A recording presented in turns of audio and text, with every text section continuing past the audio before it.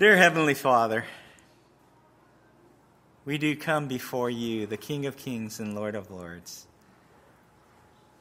We ask you, Holy Spirit, to move our hearts, to draw us in, that we can sit at your feet. That, God, you would just be with us, that you would guide us, that you would give us ears to hear, no matter how it's said, Lord, that you would use the words that are being said from my mouth, Lord, to touch people's hearts, that your word would be what's important. What you have to say, what the Spirit is moving in the heart would be important, Lord.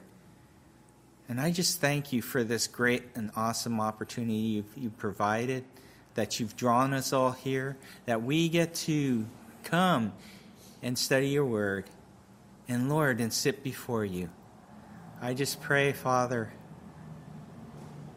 that you would just lead and guide in all that is heard, all that we receive, that we would be open to you. And I pray in Jesus' name, amen. All right. We just came out of a time where, was it in February, the Winter Olympics was on, and it was really, for us and our family, that's always a big time. We watch a lot of sports. We like sports. It's really interesting because winter sports we don't really see that much of over here, and we get to see different things. And what I was really noticed a lot of was that how much you see the competitors as before they go through the half pipe, go through the different events, the bobsled and everything. You see them at the start line with their eyes closed and just going through the course, what they're going to do, how they're going to do that. This whole system of visualization that they go through, that they know in their mind this is what they want to do, what their body's going to do, where they're going to do it, each turn that's on that bobsled, they know when they're going to have to lean, where they're going to line up to come in and out. It's an interesting process of the mind that we go through, and how the mind and what we think often can control and set ourselves and our heart and what we believe and how we believe. So visualization, for that, generally speaking, is a process of creating a mental image or intention of what you want to happen or feel in reality. The athlete can use this technique to intend an outcome of a race or training session, or simply rest and relax so they feel calm and well-being. It is a process that is used. And where we're going with this whole idea brings us really towards this question is, what comes to mind when you think of God? I don't know how often we really think about this, and we just went through a great time of worship, a time of prayer. But what are we thinking about during that time? And who are we thinking about? And what does he look like while we're thinking about all of this and doing it? And as we go through, and what is that image that we have in our mind? Do we just kind of blank out? Do we actually have something that we've taken from our past and it becomes what we think God is? It led me down this road to this book that is from A.W. Tozer called The Knowledge of the Holy. And he writes in there, what comes into your mind when we think about God is the most important thing about us. What we think about God. Because the God is the basis of all, for the Christian, what our future is based on, what our hope is based on, what we think about. And it influences us, what the outcome will be, how, as in visualization of the athlete, how this event is going to come about. What am I going to do? How am I going to react? He goes on and says, the history of mankind will probably show that no people has ever risen above its religion, and man's spiritual history will positively demonstrate that no religion has ever been greater than its idea of God. Worship is pure or base, as the worshiper entertains high and low thoughts of God. For this reason, the gravest question for the church is always God himself. And the most preposterous fact about any man is not what he at any given time may say or do, but what he in his deep heart conceives God to be like. What is he like? He also goes on and says, we tend, by a secret law of the soul, move towards our mental image of God. It draws us there. It's what we think of. If we think God's a good God, wow, hey, that's neat. He's always there. He's going to be there for us. He's going to do these things for us. If you were like me, I grew up, a very competitive, trying to establish myself, trying to be something. You grow up in a time of, I want to be the smartest. I want to do well at work. I want this kind of job. I want this kind of, you have your little plan for what your future is going to be, for what it's going to look like. And it's all based on something that you have in your mind, what you think it should be, what you're driven by this need to achieve, to show, need to achieve, to become somebody, to make yourself a little different, to make yourself show up a little bit better. And we often just want to show ourselves in such a way that this is who we are, right? Look at me. And we come and we see this, and we have this thing where we just become this image of maybe what our parents had pressure on us to be, maybe what we thought of in school, our classmates, our people that we hang out with. Hey, you should be this. You should look like this. I mean, look at the society we live in today. We're here with our phones and thinking TikTok and Instagram is the opinion of the world, is the opinion for my life to say, this is what I'm supposed to be. And in fact, that even when we come to the Bible, taints the way we look at what God is and who he is and how he is. It has an impact on everything and how we look. We often see it either, if we go to the one extreme where God is good, God is just, even in ministries you see it. Oh, he's nothing but good. He's nothing but love. Hey, we're talking about a God who is also just, who is holy, who requires something of us, who in the end of days will judge all things. Yes, he is love, but we need to balance it to the truth of what the Bible has to tell us and what it has to say. And we can't just go in and out. Whether it's trying to achieve, whether we think God is love, or even, right, the big thing probably like 80s, 90s was God is the Force, right? Star Wars, that was so big. Yes, he is just out there, this floating around influence in our lives, and will be there when you need him, when you call upon him. God is not a genie that we rub the bottle and he pops out, and he does what you want him to do. He is there. He is God.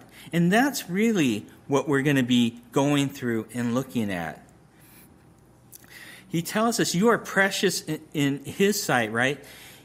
Because of what Jesus has done, you are my son, right? We see in back in Matthew in 6, it starts out the Lord's Prayer, our Father. He is our Father for all those who have come to him and put their trust and faith in Jesus Christ. He has done so much for us. We are his son and daughter. We are precious in his sight. But do we believe that? Or do we believe the lies and the tales of the world and the pressures of the world?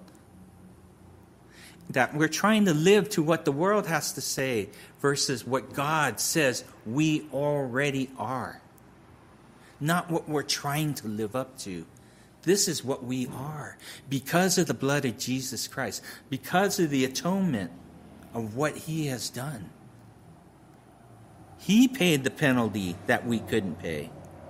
It tells us in Romans 8:5, so you have not received a spirit that makes you feel that fear slaves. Instead, you received God's Spirit when he adopted you as his own children.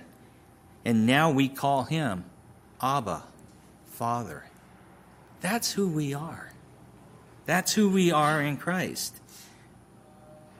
And that's our God. And we create all these kind of strange ideas, and we all, in the end, are kind of off on what God really is. Because we have these influences. And what we are going to go through today is maybe to reset our minds, reset our thinking a little bit to what does the Bible have to say our God is? What is this look that we have about our God?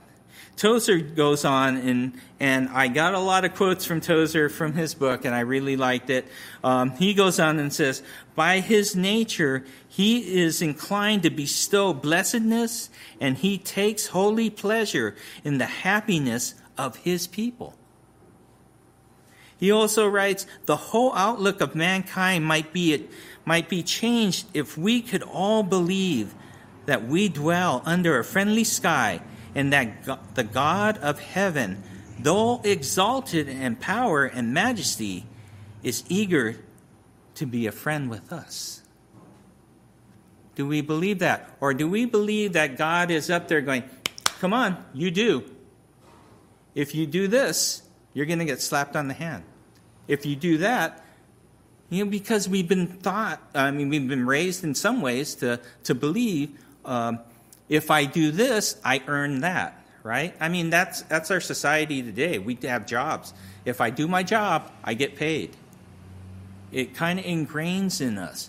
And we often take that same attitude and we place it on God and how he sees us. But that's not what we're reading. That's not what we see in the Bible. We see a God who wants us to draw near to him, who wants us to be with him. So all of us are a little bit off on our thinking of who is God and who he is to us.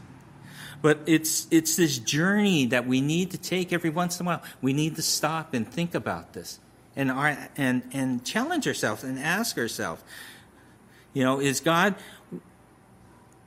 I want you to see me as I am. That's what God is asking of us. He wants you to see God himself so clear, and not the God that we made up in our minds. Not the God that is being passed around in just basic Christianity. Hey, this is love. This is how we are as Christians. He wants you to see him as the real God, the God he is, the God of the Bible. And that's where we want to go. And how he longs for you to see him, and as we go through this portion of the study, it begs us to ask this question. What is your perception of God? I don't know how often you stop and think about that. we often read, right? We often pray, but do we often ask, what is my perception of God? And so as we start this study, and as we go through it, there's some principles we have to keep in line. We have to keep in mind, or else we're just going to go off in our own little rabbit trail. We're going to go off into, these are our influences from the past, so that's where I'm comfortable. I'm going to stay in them. And it's these basically 3 common mistakes that we make. And really, what we want to see is, we really come here, and I'm asking of you guys, do you want to see the real God? Do you want to see in your 2020 vision who God is? I'm not saying I got all the answers, but I want to point us in the right direction. But we're not here to just, hey, tell me more facts about God. Tell me more information about God. And that will help me. I want you to start thinking about your relationship with God. That your God wants you to know Him, not know more about Him. We can go on Wikipedia, we can go on the internet, and we can find out all kinds of things about people, right? Hey, who's their brother? Who are they married to? How many cats and dogs do they have? The Bible is calling us to say, who is God? And I want you to know me. I want you to have a relationship. And more than anything, I hope you get that out of this message, is God wants a relationship. He wants you to know who He is. Not more knowledge, but a connection to His heart. Knowing Him in an intimate way, a relational way. Not just facts, and not just these ideas floating in your mind. Again, I go back to when we prayed. What is it that you thought of? Who were you praying to? Some of us might even think, hey, I had nothing going on up here. And I don't think that's a good thing, because God is not double negative, nothing. But so, coming back to, these are the 3 principles that we want to go through to get us on track, to keep ourselves in line. So the first thing we want to see that we need to know is, number 1, God is not like you, and God is not like me. Because that's the easiest answer for us, to always perceive God to be just like me, because I can control it, I can maneuver it, I can keep it within the box, right? But that's our tendency. God is much bigger than what we are. He is much better. He is much purer. The vision of Him is just so much bigger of who He is. He is there in all creation, right? He is above all things, and He created all things. And it really is that idea of His holiness, right? To be holy, the word holy is to be other, to be something different, separated, something totally different. We are all created beings. Angels are created. There's only one Creator, and He is totally separate. In fact, most of the times when we see talking about God being holy, it's not just holy, it's holy, holy, holy is the Lord God Almighty. It's just telling you, He's separate. No, He's more than just separate. He's separate. And He's even more than that. It is so much bigger than what we tend to put it as. We tend to just have this, oh, He's like me. He's my cosmic buddy. High five Jesus. That's how we perceive Him and we see Him. Right? That's why in the 10 Commandments He said, we'll have no other gods. Make no other images. Make no other thought of who you think I am. but let me tell you who I am. In the book by C.S. Lewis, The Lion and the Witch and the Wardrobe, there was this conversation between Aslan, the big lion, and Lucy, the little girl. And she asked, Aslan, are you tame?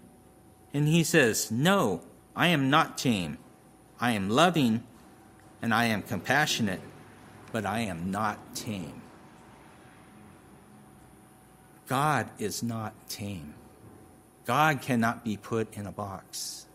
God cannot be put in our image, in our mind, in such a way that we can control it, that we can control who he is and what he can do and how he does things.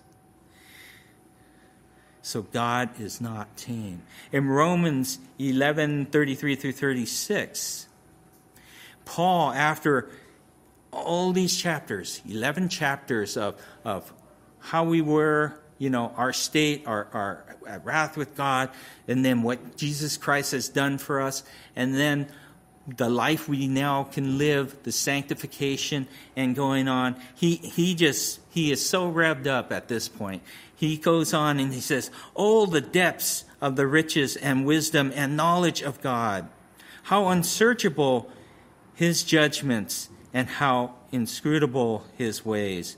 For who knows the mind of the north? Who can figure that out, right? He's saying who can contain it? Or who has been his counselor? Who talks to God and tells him what to do? Or who has given him a gift to him that he might have to repay? For from him and through him and to him are all things. To him be the glory forever. I mean, Paul just goes out and goes, man, God is so big. God is so awesome. He is so much bigger. And from him and through him and to him are all things created. That's why we're here. It's for him. I mean, have you ever really thought that through and seen all that we do is for the purpose of God? We often think it's for us, right? It's about me. But if we get the true light of who God is and what he wants from us, he wants us to be friends with him. He wants us to have a relationship with him. He wants us to be with him. And so we see in that thing that God is not like us. So the second thing I want you to see is very similar, a little different. Left to ourselves, we tend to reduce God to manageable terms. Right? If it's our choice, I'm going to make him the way I want to, that makes it work for me. That fits in my idea of what I can see, what I control, that I can manipulate. That I can take even his word and say, this is for me, this is not for me. This pertains to my life, and because I don't like this, I'm going to just kind of disregard that. Every world religion, right, is based upon so much of some kind of totem, some kind of icon. I mean, even here in Hawaii, we have Pele, right? The volcano, Madame Pele. Something we can touch, the Aina. Something we can touch, Mother Nature. We just want to be able to maneuver it and manage it. Isaiah goes on to say to the people as they were bringing up their idols, he says to them, you worship gods that you have made yourselves. They have ears and they can't hear. They have hands, but they can't feel. They have feet, but they can't walk.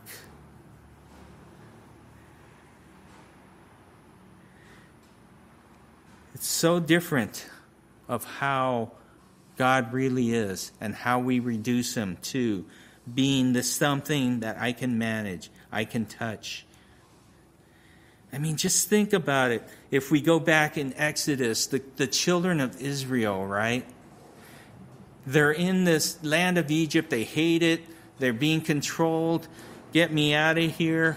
They see 10 plagues of God, 10 awesome miracles of wiping out all these gods of Egypt, right? 10 gods of Egypt. They knew they were gods, and each one were being taken out. They see that happen before that. They all of a sudden, you know, the frogs, the mites, the flies, the blood, and the last one was, who was their god but Pharaoh? And the next god would be Pharaoh's son. And that was the last god that was taken out. And all of a sudden, middle of the night, there you go. Israel, get out of here. Here's some gold. Here's some silver. Here's some food. Get out of my land. Get away from me. This great miracle of God. They then go and they see the Red Sea. They're walking on dry land. I mean, there must be mountains of water just right next to them. And they're walking. They see a great miracle. They're walking through they must have caught on. This should be an 11-day trip to the Promised Land. And they're out there 40 days. And they're out there and they see and they hear about Moses and going to the mountain, Mount Sinai. And they hear the voice of the Lord. Right? And they are so afraid. They say, Moses, no, you go. You go deal with it. We can't handle it. We can't take hearing the voice of the Lord. Isn't that what all we want? We want to always hear the voice of the Lord. And they say, I can't handle it. So they send Moses, and he goes up to the mountain.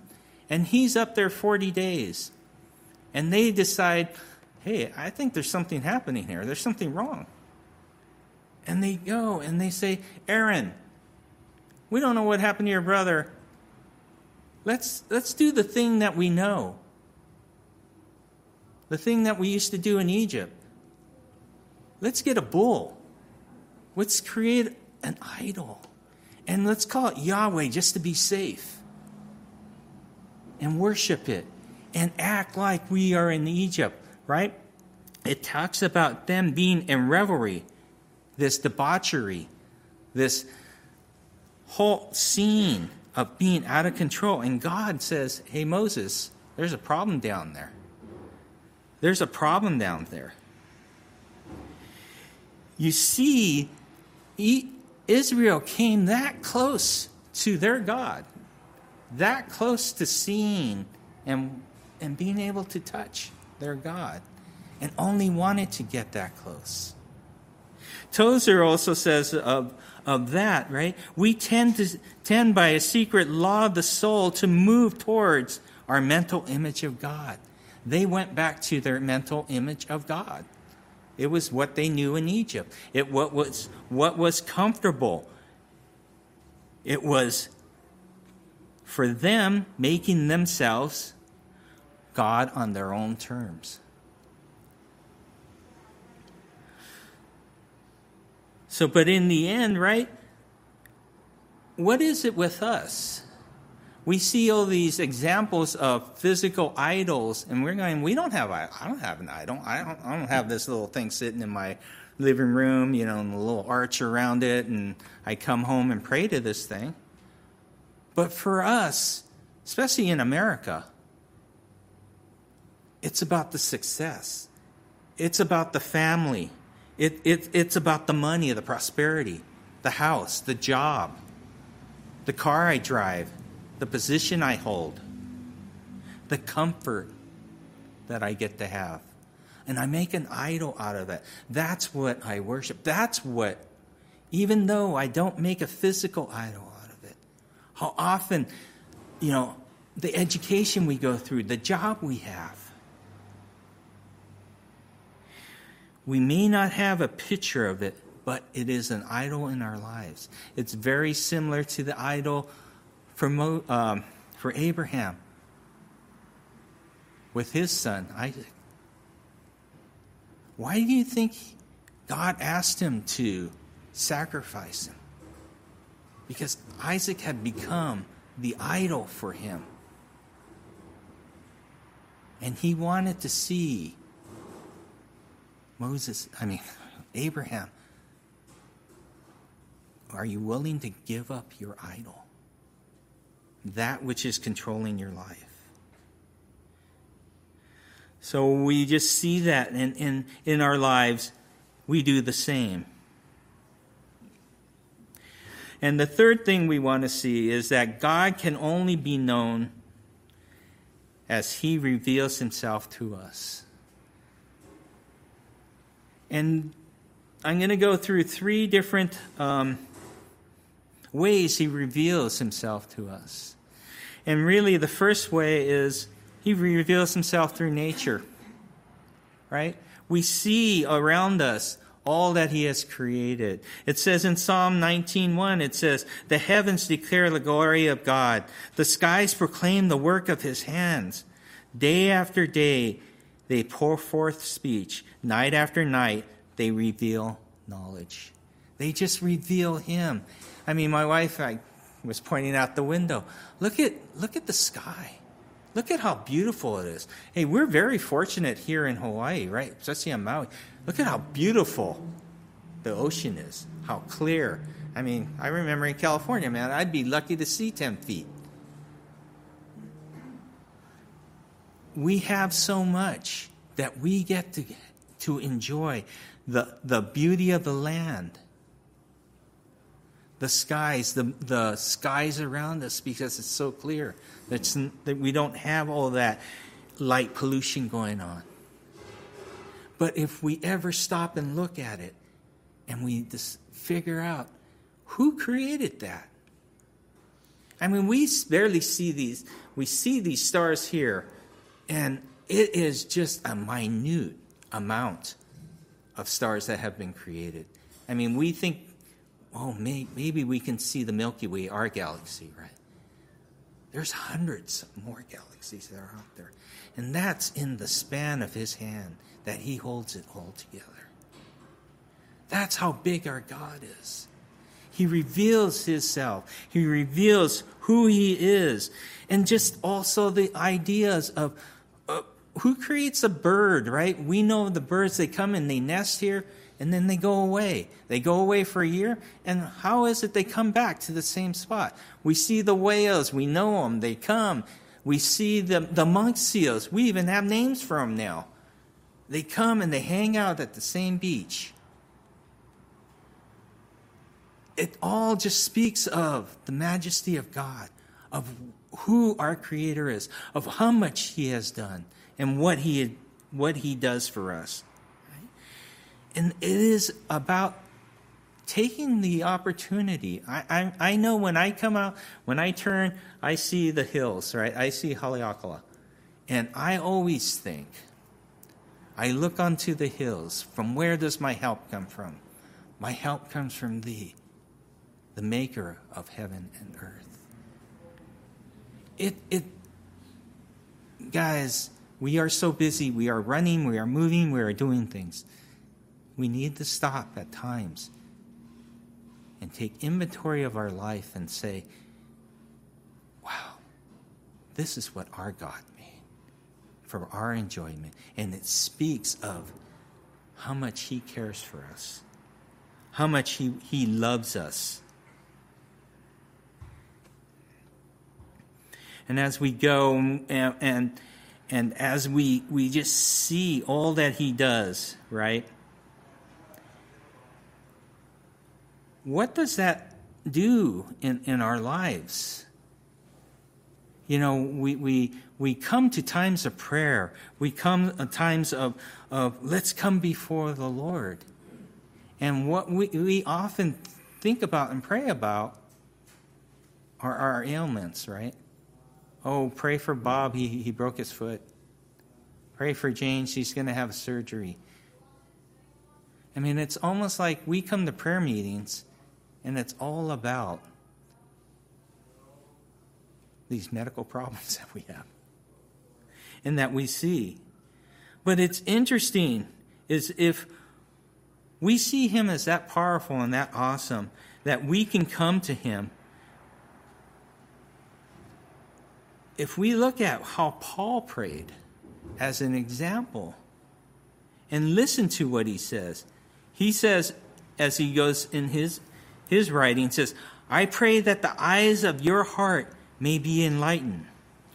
He says, I pray that you might grasp the height and the depth and the length and the breadth to know the love of Christ that surpasses knowledge. I pray that God would give you insight into his will, that you could discern good from evil in order that you might walk in a manner worthy of him. I pray that you would understand the depth of his love for you, how precious of an inheritance you are to him, and the power that dwells within you. I pray that you might be filled with the knowledge of his will. You see these prayers of Paul in Philippians and Ephesians and Colossians, right? We're not the Apostle Paul, and I understand that, but it seems like he's asking not so much for tactical things, for healings of little things. And I don't think it's wrong that we do that. But I think he actually believes that if people could see God, that if you could see God for who he is, if we could be aligned, if we could have God reveal himself, that we would be open and that we would follow his will, all these other tactical things would be dealt with, would be taken care of. And I truly believe that's how Paul prayed. And as we move on, the second way God reveals himself is through his word. We see in John 1, it says, in the beginning was the Word, and the Word was with God, and the Word was God. He was in the beginning with God. Through him all things were made, and without him nothing was made that has been made. In him was life, and the life was the light of the world. As you go through the Word, the Bible that he gave us, I mean, just you see the acts of God. You see the prophecies of God, the promises of God. Right? In his creation, we see this creator of awesome power, this acts of God. In Adam and Eve, we see these relationships he wants with us and with one another, that he developed and said, this is good. We see the formation of Israel and this perpetuation of how he kept them together and kept them going, even though they'd gone through many different paths, right? 40 years around a mountain. You'd think they would have got it somewhere around that way. But 40 years. But he kept them. He sustained them, right? Sandals never went out. Food was always there. Provided water. 40 years. And all the prophecies that we saw of the coming of the redemption and was fulfilled in the coming of Jesus Christ, in his first coming. And as we just celebrated Easter in his first death, in his death that he had, his atonement for us. And then from there we see the characteristics of that person who has accepted Christ, who wants to walk in his love, who wants to walk as he called him to, who goes through the Beatitudes and said, this is the characteristics of a follower of Christ. We see that. And then the final second coming of Christ, when things will be as he wants it to be.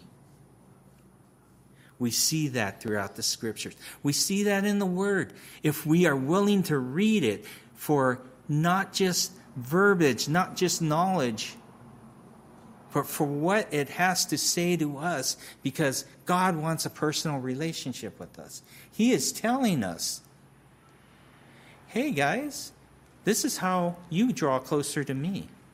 And he also told us, if you draw close to me, I will draw close to you. He is not looking for acts.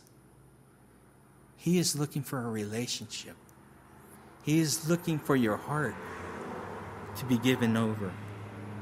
And the third thing we really see is God reveals himself through Jesus Christ, our Lord, our Savior. He's the exact image of God, right? He said he what is that verse? I just remembered it, memorized it, that he didn't consider it robbery to be called God, saying that I am the same as God the Father. And I don't say I'm lowering him, and I'm not making him any different, because I am God. He reveals that. We see it, just Jesus explaining the Father and who he is. And he wants you to know, this is what God looks like. This is what the Father looks like. It's in me that you will see that. It is, as you read the Bible, you see it. Jesus always needs to be our focus. As much as we read of the other Gospels, I recommend to you, always come back.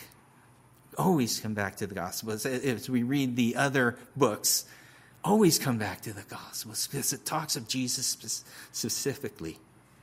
Okay? And it tells you of him. And we see in Hebrews 1, it says, God, who at various times and in various ways spoke in times past to the fathers by the prophets, has in the last days spoken to us by his Son, who being in the brightness of his glory and the express image of his person. Jesus Christ represents the Father exactly. He's that icon. He's that impression in the Play-Doh when we push the coin in and we pull it out and we can see exactly what it looks like. It's that impression in our lives that he looks exactly like that. In Colossians 2, it says, all the fullness of the Godhead dwelt in Christ. So if we want to know God, what he looks like, we look at Jesus. We look at what the Word has told us about him and his attributes. And it's funny, even this thought was talked about during the Last Supper, the last night, right? Where Jesus is telling the disciples and they're talking about, preparing and going, and he's encouraging them not to lose hope. That in 3 days, yes, I'm going to die, but I will rise again. And he talks to him and he says, you know the way that I go. And Thomas pipes up and says, hey, I don't get the way that you go. I don't get that, Lord. I think, in a sense, right, for Thomas, it's like, I don't get it, Lord. You're kind of just talking in these circles of things. And Jesus tells them, Thomas, I am the way, the truth, and the life, and no man comes to the Father except by me. That's the way. And then Philip, here's another guy who doesn't quite get it, which gives a lot of confidence for us, because we don't always get it. And we look at these guys and going, well, at least they asked the question, right? Philip, frustrated, says, well, Lord, it would be enough. Just show us the Father, and it will be enough, right? And Jesus says, Philip, how long have I been with you? If you have seen me, you have seen the Father. It is in Jesus Christ that we see the Father. This is the image of God, the image that we need to be filling our minds, not with the things of the old life, but the new life, right? Not the old wineskins. It's the new wine in the new wineskins. And if we look at that, we look at Christ and we see it in our image of God, and we go, well, how is he going to respond when I mess up? When we do something willful, some malicious, sinful stuff in our lives, something shameful that we wish we hadn't done, and we feel terrible about it. And we come to God. How's God going to treat us? Our example? Exactly the way he treated the woman at the well. That is how God's going to treat us. But how about those times where we think we got it? Hey, we gave a little money, extra money this week. I read a little bit more in my Bible. I prayed a little bit longer. I'm feeling pretty good. I'm doing a great job.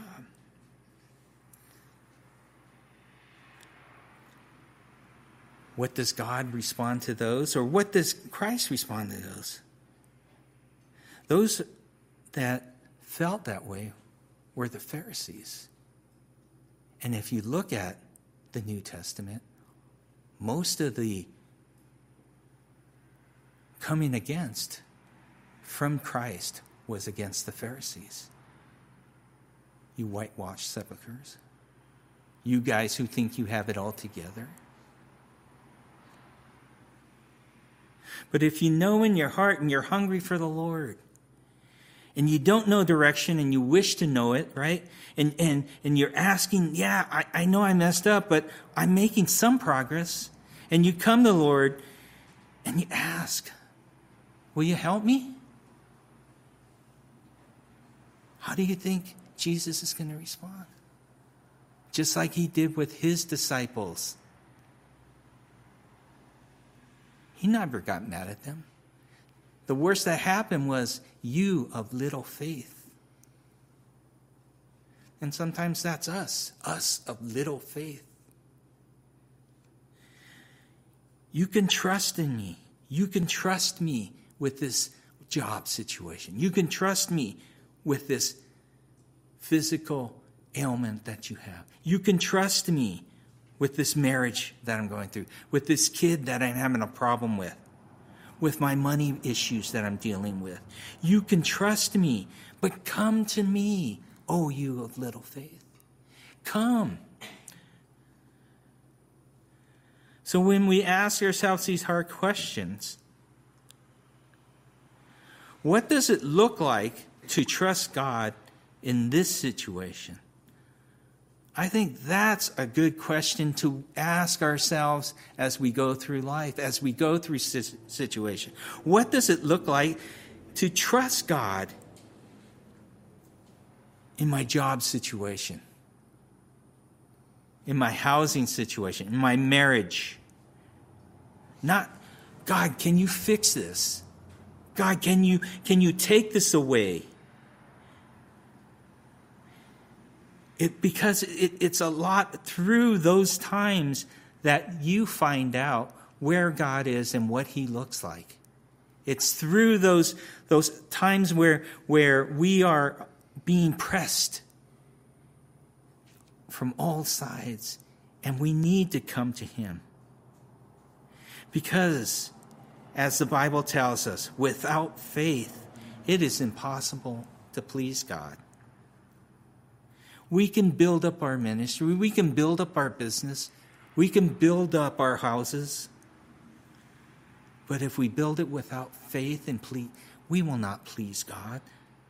And in the end, that is our purpose even here, is to please God, is to have him.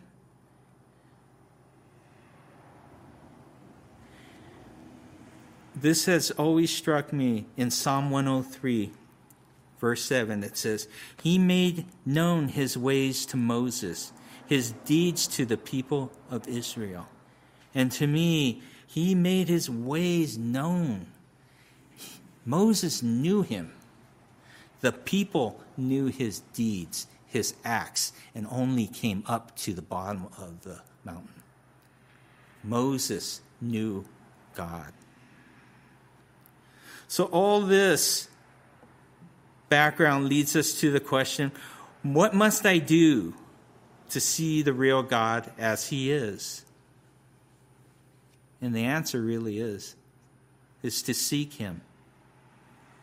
In Jeremiah 29:11, it says, For I know the thoughts that I think towards you, says the Lord, thoughts of peace and not of evil, to give you a future and a hope.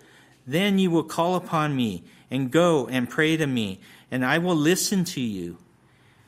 And you will seek me and find me. When you search for me with all your heart, I will be found by you. He has a personal plan for you. He has a plan that he wants to give you a future and a hope. He wants to talk to you, right? He wants to show you deep things in your soul, your future, where you get peace. He understands. Then you can call upon me, and you will come and pray to me, and I will listen. Isn't that so reassuring? I will listen. It's a promise. He's saying, I will listen. But how many of us will not even come? And you will seek me, and you will find me. Not maybe you'll find me. I'm kind of dodging you. You will find me. But here's the condition. When you seek me with all your heart. Not half-heartedly. Not, yeah, that's pretty good, God, but that's not the way I would do it, so I'm going to do it this way. God says, I will be found of you. I will, it is just saying, it's not about, hey, you got to be this superstar Christian. Hey, you got to be this guy in the Bible. You got to be this. You got to be that. No, it's for each and every believer. If you will come and seek after me with all your heart, right? He says, seek and you will find. Knock and the door will be open. He tells us to ask, seek, and to knock. He wants to meet with you. But here is the deal. How? How is that going to happen? In Proverbs that we get from Solomon, we see in Proverbs 2, he says, My son, if you will receive my word and treasure my commands within you. First, we seek God in his word.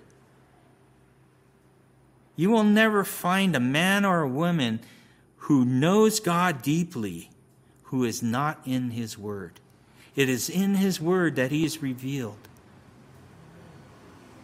But it is in his word that we come to seek that relationship.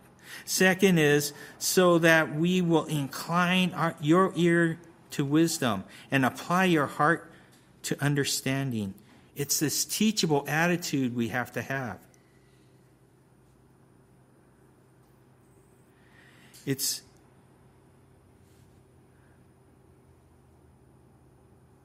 not coming and just saying, I want to know more about this portion of the Bible. I want to know more about, what Philippians breaks down and says, and I want to know the outline of it. Because he's asking us to incline our ear to wisdom and apply your heart to this understanding. Because here is what he's telling us. If you'll speak, I'll obey, right? That's what really we got to be saying. If you tell me, I will do it. Again, not if you tell me, I'll consider it. That's when God will speak. We don't want to just become smarter sinners. We want to become a more obedient son and daughter. So incline your heart to understanding. And third, it says, yes, if you cry for discernment and lift up your voice for understanding, if you seek him, if you passionately pray, if you come before him. And this isn't just, these, dear God, thank you for this food. Oh God, I'm having, I need this money now. It's seeking after, what does he want? I can tell you, my prayer life was very different when my wife was in ICU than saying, hey, thank you for this food and this meal. He wants us to have that closeness, that I am so desperate. I'm coming to you and I'm asking for you because you're the only one who can help me. That you come with a passion in your prayer. And as we see, it says, if you seek her, speaking of wisdom and knowledge, right, as silver, and search for her as hidden treasure, then, and here's the result, right, then the purpose clause will be, you will discern the fear of the Lord and discover the knowledge of God. So he tells us, right, if we read the Bible, he tells us if we're looking for this, if we really want to know this treasure, if we really want to have this in our lives, then you'll be able to discern these things. If you seek me, if you come and believe, you will discover what God wants to speak to you. And he speaks through his word. He speaks through his Spirit. And yes, he speaks through us as a community of Christians. But Solomon is saying, as you dig into this, right, that you need to make it a priority. And he will speak. And he will speak what he wants to speak, right? Not what we want him to be speaking to us.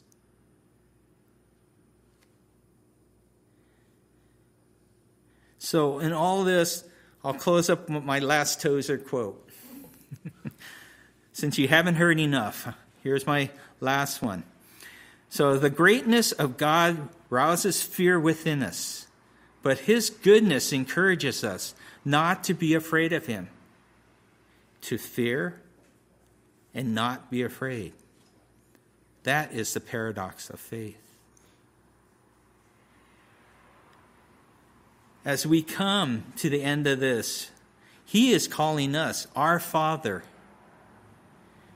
Come to me, all you who are weary and burdened, and I will give you rest.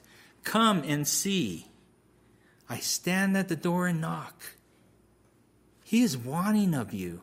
He is wanting this relationship. He is telling us, be strong and courageous. I will never leave you nor forsake you. He wants a relationship with us. But it truly begins with, what is your image of God? Where does he stand in your life, and how do you see them? Is his attributes the ones that we read about in the Bible? Or his attributes, his power, his abilities, the ones we make up in our own minds? He wants you, and he wants you to seek him and come after him. Let's pray. Heavenly Father, we just thank you for your word. We thank you that in it and all of it, Lord, it shows us all that you want to give us and have promised us and allow in our lives. And you want to do so much greater than we are able to see or understand, the breadth and the depth and the width.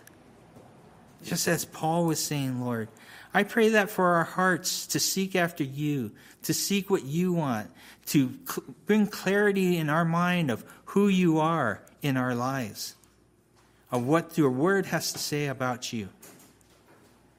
Help us not to fix who you are based on what we know, but may we draw the image of who you are by what you have told us in your word and revealed to us by your Spirit and the community of your people, Lord. We just thank you for your love. We thank you for your word. And we pray in Jesus' name. Amen.